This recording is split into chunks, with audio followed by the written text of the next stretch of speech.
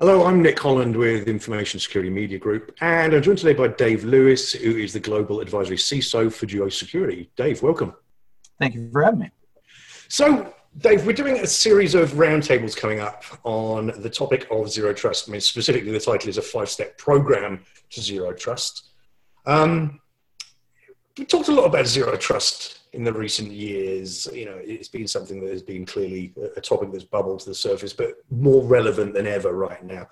Can you give your take on basically what it is and why it's finally come of age?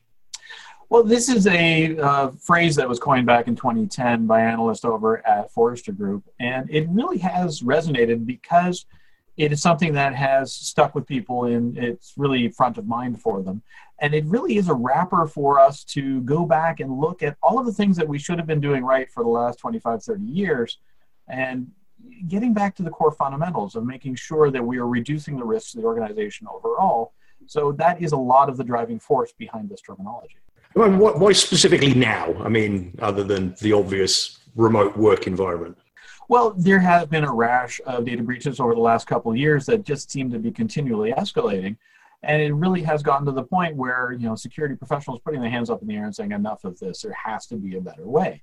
And in a lot of ways, we have to move away from stuff like static usernames and passwords and things to that effect to help limit the exposures that we have online, because humans being humans, we do have a tendency to reuse usernames and passwords on multiple sites.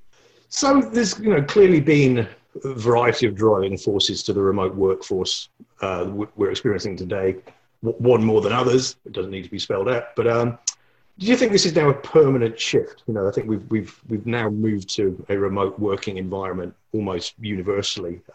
Is that going to spring back, do you think? I think there will be definitely a group of people sort of springing back to the way things were before, because, you know, we tend to want to be engaged with other people face to face.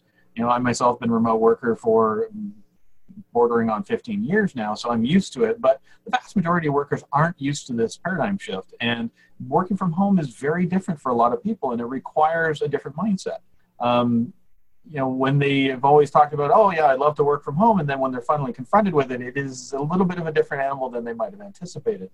And, you know, it's going to take some of a shift. But yes, I think a huge catalyst has fallen on us, and it is really going to drive the shift to more people being able to work remotely once this all passes. Okay. So one of the things I've been hearing about, you know, in terms of concerns with the newly remote worker is, I mean, there's obvious things like lack of bandwidth and problems with VPNs and, you know, so on and so forth. But one of the biggest issues that keeps coming is this concern about shadow IT. So if you don't provide people with the tools they need for operational efficiency, they'll just circumvent you with whatever. How can I prevent that, or at least put a wrapper on it? Well, see, the really interesting thing about shadow IT is this is nothing new. Right. You know, back in the late 90s, I was running into shadow IT operations back then. So this is really nothing new. It's more of a spring in the front of mind now, because people are looking for the possible errors that could go wrong. Because everybody's remote, nobody's on site, they want to make sure that any of these shadow IT skunkworks operations that are springing up are things that can be managed. They're not going to negatively impact the infrastructure.